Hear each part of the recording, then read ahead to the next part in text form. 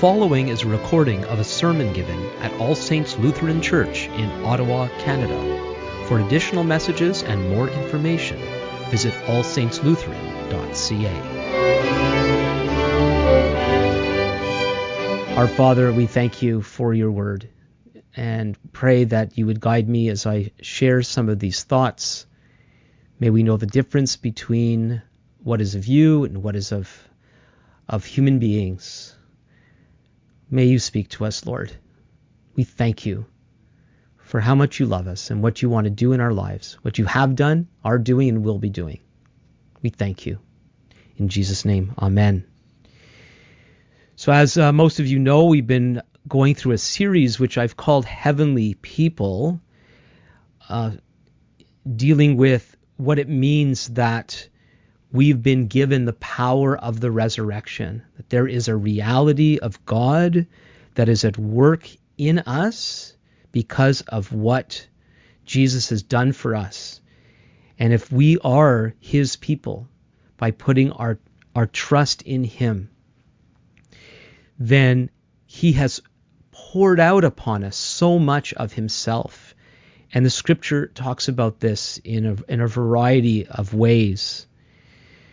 And we're looking at a particular section in the Gospel of John. Last week we looked at John chapter 17, this great prayer of Jesus where he prays that we would be one. And I sought to explain that oneness primarily has to do with our unity with God and not so much our unity with one another. That's important. That's important too.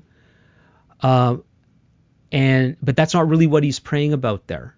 What he's praying there is that the union that the Son enjoys with the Father would be granted to Jesus's people, that we would be united with him and the Father. So I want to go back a few chapters. Remember, there are no actual chapters in the original. The chapter breaks were put in later. And this is a section that's normally called the Upper Room Discourse, because that's where they were celebrating Jesus' last Passover Seder, a special meal commemorating the Exodus from Egypt. And this is where they were celebrating that. It's kind of interesting, and it kind of goes along with some of what I'll be sharing with you.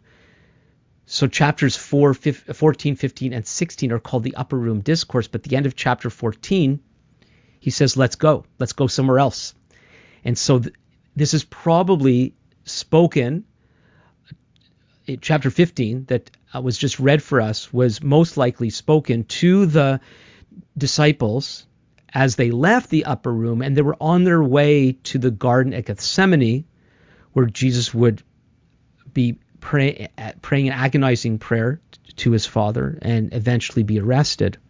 And so as they're walking, he's teaching them as he would do so often. And it's possible that they were passing by a vineyard on the way, which led to what he speaks about here. And we're going to look particularly at verses 1 through 11. The whole chapter was just read for us. We're looking at verses 1 through 11. So he starts off by saying in verse 1, I am the true vine, and my Father is the vine dresser. Vine dresser is the carer of the vineyard. And this term, the true vine, it's most likely his disciples would understand right away that he's making an allusion to the various passages in the Old Testament that refers to Israel as God's vine. Some of those passages have a very negative, critical tone to them. How Israel as a nation has not been fruitful, has not been productive in a godly way, in the way that God desired us to be. I use us because me and my family are part of natural Israel, and our sins are documented for the whole world to see in the scriptures. And sadly, that's been often used against us. Instead of understanding that we were chosen by God, through whom all the world will be blessed, and whether we cooperated with him or did not cooperate with him, he would fulfill that. And our failings were to be a mirror of everybody's lives. So we were chosen among all the nations to be an example to everyone. We weren't chosen because we were worse than anyone else or better than anyone else. We were actually just like everyone else. And so instead of God proving to human beings our need of him by making an example of everybody, he made an example of one nation. And so here he says, I am the true vine. Now, some people then think that, well, they think rightly. There's a sense in which Jesus is the true Israel, that which God desired for the nation of Israel to be. And when I say the nation of Israel, I'm not talking about the state of Israel. We're talking about the Jewish, what we call the Jewish people today. When he says, I'm the true vine, it's as if, so Israel completely failed and did not live up to what we were supposed to be, which is true. And Jesus stands as a replacement for Israel. And biblically speaking, I do not think that is correct. In the same way that when Goliath was taunting Israel, and King Saul and his army were terrified of him and would not take up his challenge, they were not behaving as Israel should behave. And then David comes and he sees what's going on and he takes a stand in faith and not only defeats Goliath, acting in the way God's people are supposed to act, his victory then gives courage to the rest of the army, and then they're able to fight the battle in the way that God had called them to. And so Jesus stands as, and we know he's the great son of David, and he stands as the one who lives up to what God always wanted Israel to be, what God always wanted human beings to be. And he leads the charge, and he shows us what it means to be a true follower of God. And of course, he's working with a group of Israelites who he's training to be the bridge of God's blessing to the rest of the world. So he's teaching them how to live like Israelites should live. This statement is the last of the great I am statements. When he says, I am the true vine in here, as you know, throughout the Gospel of John, I'm the light of the world, I am the good shepherd, I am the door, and so on. And there's so much in John that focuses in on Jesus. But one of the things I've been emphasizing before this series and during this series especially is that what Jesus did for us is not simply for us to stand back and applaud, but he's calling us to enter into what he has done, that we too could live the life that he lived. When he died for our sins, it was not just for us to receive a gift, but those gifts are the tools that we've been graciously given to then go and do God's will and God's work in the world, fulfilling the mission that Jesus started. And here in these chapters, 14, 15, 16, culminating with his prayer in 17, these grand teachings and preparing not only them, but us, as we saw last time in the prayer, how he was praying for all of us who would believe in his name. That's us. He was training us, preparing us how to continue to do the things that he was doing. Verse 2, every branch in me that does not bear fruit he takes away, and every branch that does bear fruit he prunes, that it may bear more fruit. So he starts by talking about himself as the vine, and we are the branches, and the Father is the one who's tending the vine. And he speaks about those who abide in the vine and those who do not abide in the vine, those who bear fruit and those who do not bear fruit. Now there's a bit of a confusion in the English in verse 2, where it says, every branch in me that does not bear fruit he takes away. Almost every single English translation translates this way, that he takes away the branches that are in him but don't bear fruit. Some even translate it as cuts off. But there's something strange going on here. And as I've researched this, I've found it actually quite disturbing. The Greek word translated here as takes away is the Greek word airo. And airo mainly means to raise up. Sometimes it means to remove, but it appears it's removed by raising it up. So the word can simply mean raise up as opposed to take away. The reason why this is important is because if it's take away, there's a bit of a problem here, because we have a branch in Jesus, who's the true vine, that's not being productive. And so what the vine dresser, the Father, does is, according to these translations, is remove it. But it really doesn't make sense. We're going to see about branches that are removed in a few moments. They're the ones that don't abide. But the ones who are in him, that aren't living in the way that we're designed to live as people in him, what really happens? Well, if we understand this as raise up, then what happens is those of us that are not living the life of faith, that on one hand, the faith is real, but we're not being productive. And we looked at that a little bit last time. There's so many passages. Believers are the ones who might grieve the Holy Spirit. Believers are the ones that might quench the Holy Spirit. Believers are the ones that may not actually deal with the old life.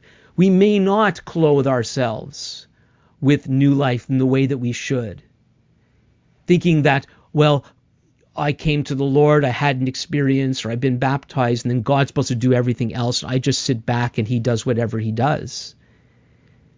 Now, of course, if these translations are correct, that if you and I are living a fruitless life and yet claim faith, we're done for.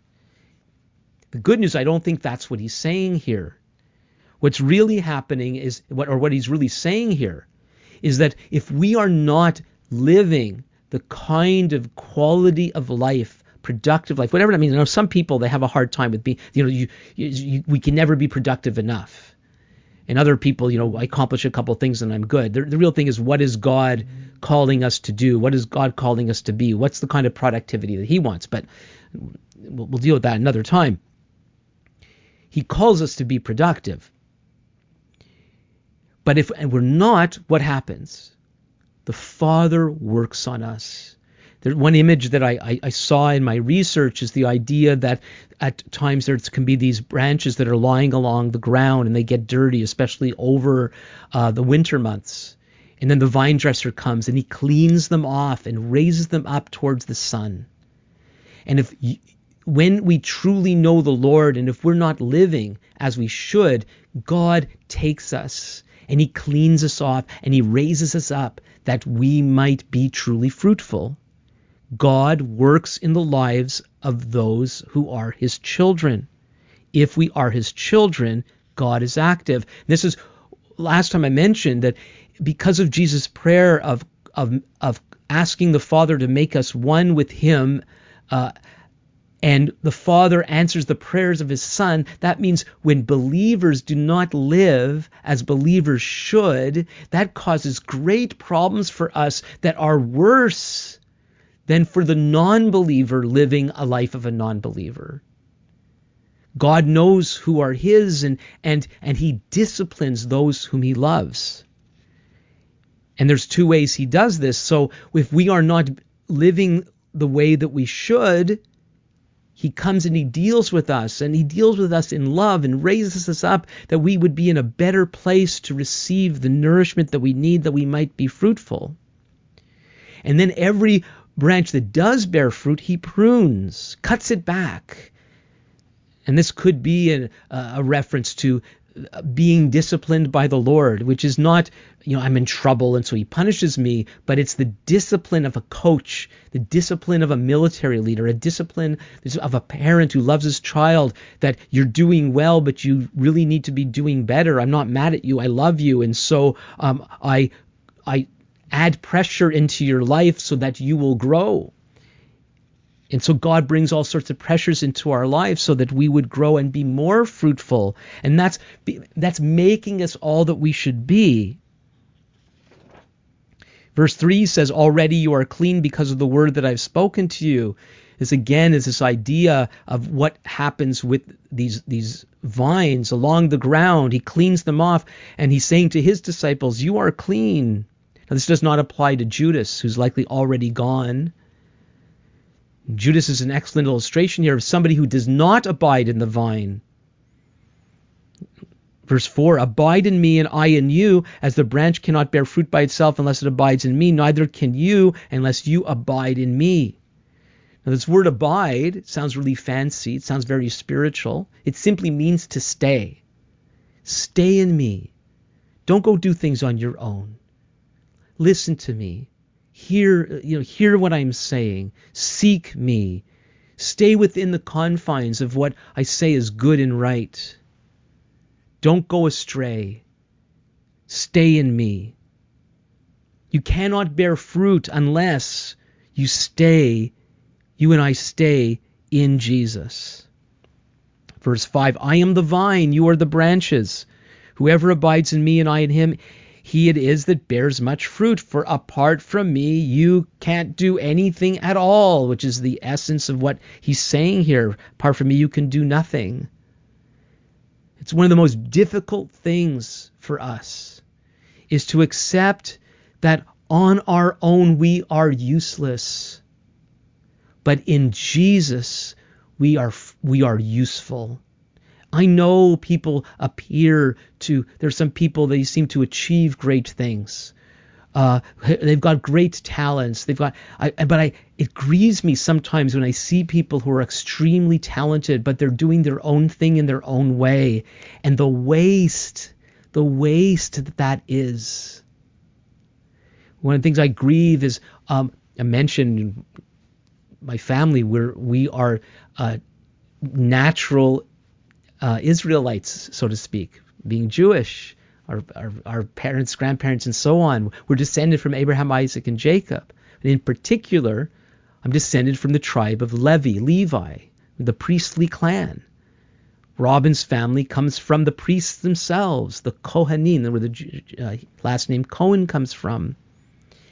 And my own family, I've seen the passion of my brothers, my father, the passion, the talents that they had or have, and to see how wasted they are because they haven't been laid at the feet of our God, and then honed by Him and used by Him.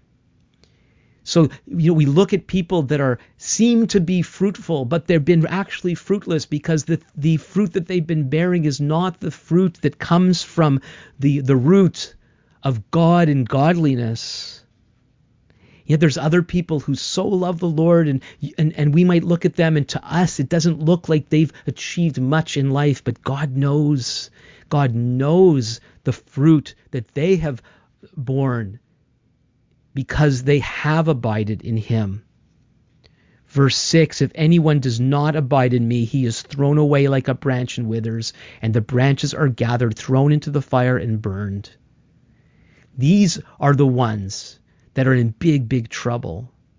If we are not abiding in Him, and people do all sorts of theological things that, if somebody really knows the Lord, they're always going to really know the Lord. And frankly, I don't really know how that works, and I'm uncomfortable with some of the theological things that people say. It's very clear. whatever your past is, if you do not abide in Jesus, if he really isn't your Lord and Master, really, I know we could ignore him, but somehow you know of that deep connection that you have with him, and you know that when you're ignoring him, you're ignoring him. But if he means nothing to you, if you've never really come to know him, then you're not abiding in him. You never were, you're not. And all the pretending in the world is not going to make things better. We need to be connected to the vine. And we connect to him through faith, by trusting in him, by confessing our sins, admitting what we're like and what we've done, and saying, God, that was wrong. Forgive me. Please make me yours. If we have never done that, anyone who's never done that cannot claim to be abiding. Because those, no matter, you could sing the songs and pray the prayers and go to the meetings, but if you are not in him, then you're in big trouble. But the good news is you don't have to be in big trouble. You could turn to him today and begin to abide in him. He says in verse 7, if you abide in me and my words abide in you, ask whatever you wish and it'll be done for you. This could sound too good to be true. If we're truly abiding in him and his words abide in us, it sounds as if we could ask whatever we want. That's what he says. And it'll happen. It almost sounds like the Midas touch. Everything he changed to gold. And is that how our prayers are supposed to be? Well, the key here is that if we're truly abiding in him, and if his words are truly abiding in us, then we're going to be asking the things that are the things that please him, and that will bear the true kind of fruit that he wants in our lives.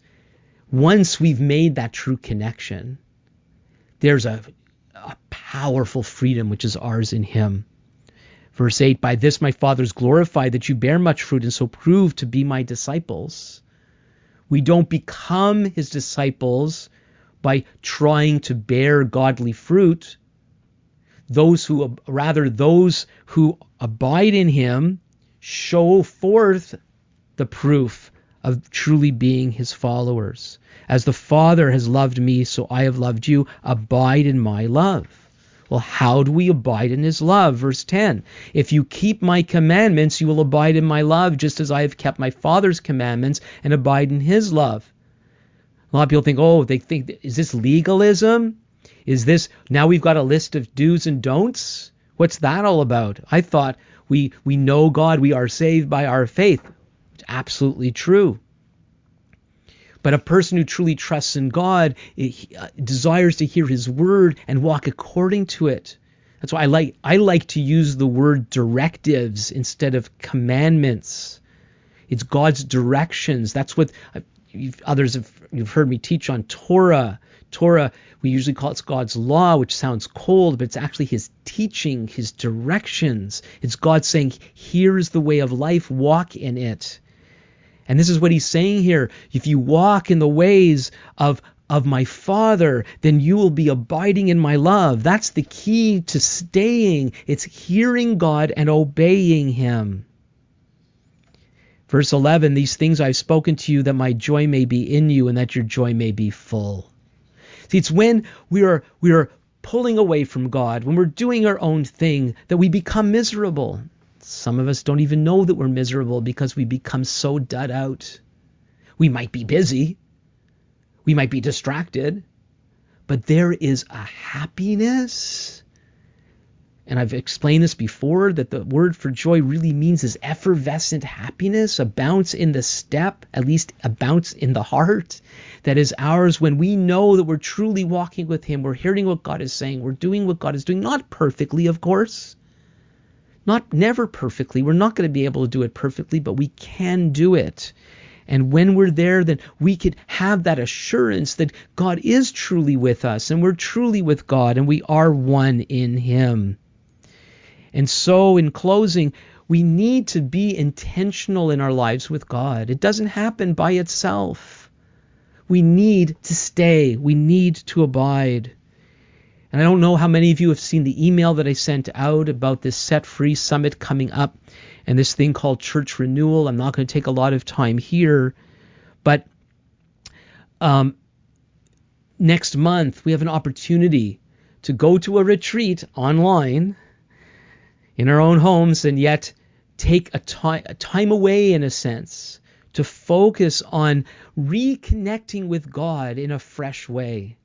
And I've encouraged our congregation to view this video that introduces this thing called Church Renewal that most of our council members have seen and are quite enthusiastic about the potential of what we will experience next month together if we would do this and hear some practical ways that we can powerfully reconnect with God and learn what it means to truly abide with Him. And interestingly, one of the first steps after this Set Free retreat is a small group series. It's a series designed for small groups, and it's called the Abide series. And it's learning to hear God and to obey Him, which is what we so desperately need. Let's pray. Our Father, we thank you. We thank you for your word. We thank you for these reminders. May we abide in you. May we be people who are staying with you.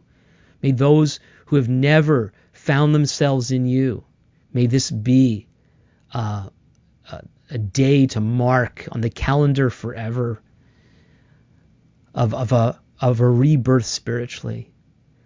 That there is a life of joy in you, which is ours, if we would be connected to you in the way that we were designed to be. And Lord, for those of us that are not bearing fruit, though we know you, do what you need to do in our lives that we would bear fruit. And if anyone is going through a pruning time, they love you so much and have served you with their whole heart, and yet life seems to have become harder than ever, would you please encourage that precious child of yours that they might know that you are present with them at this time. We thank you. In Jesus' name. Amen. Thank you for listening. For additional messages and more information, please visit us on the web at allsaintslutheran.ca.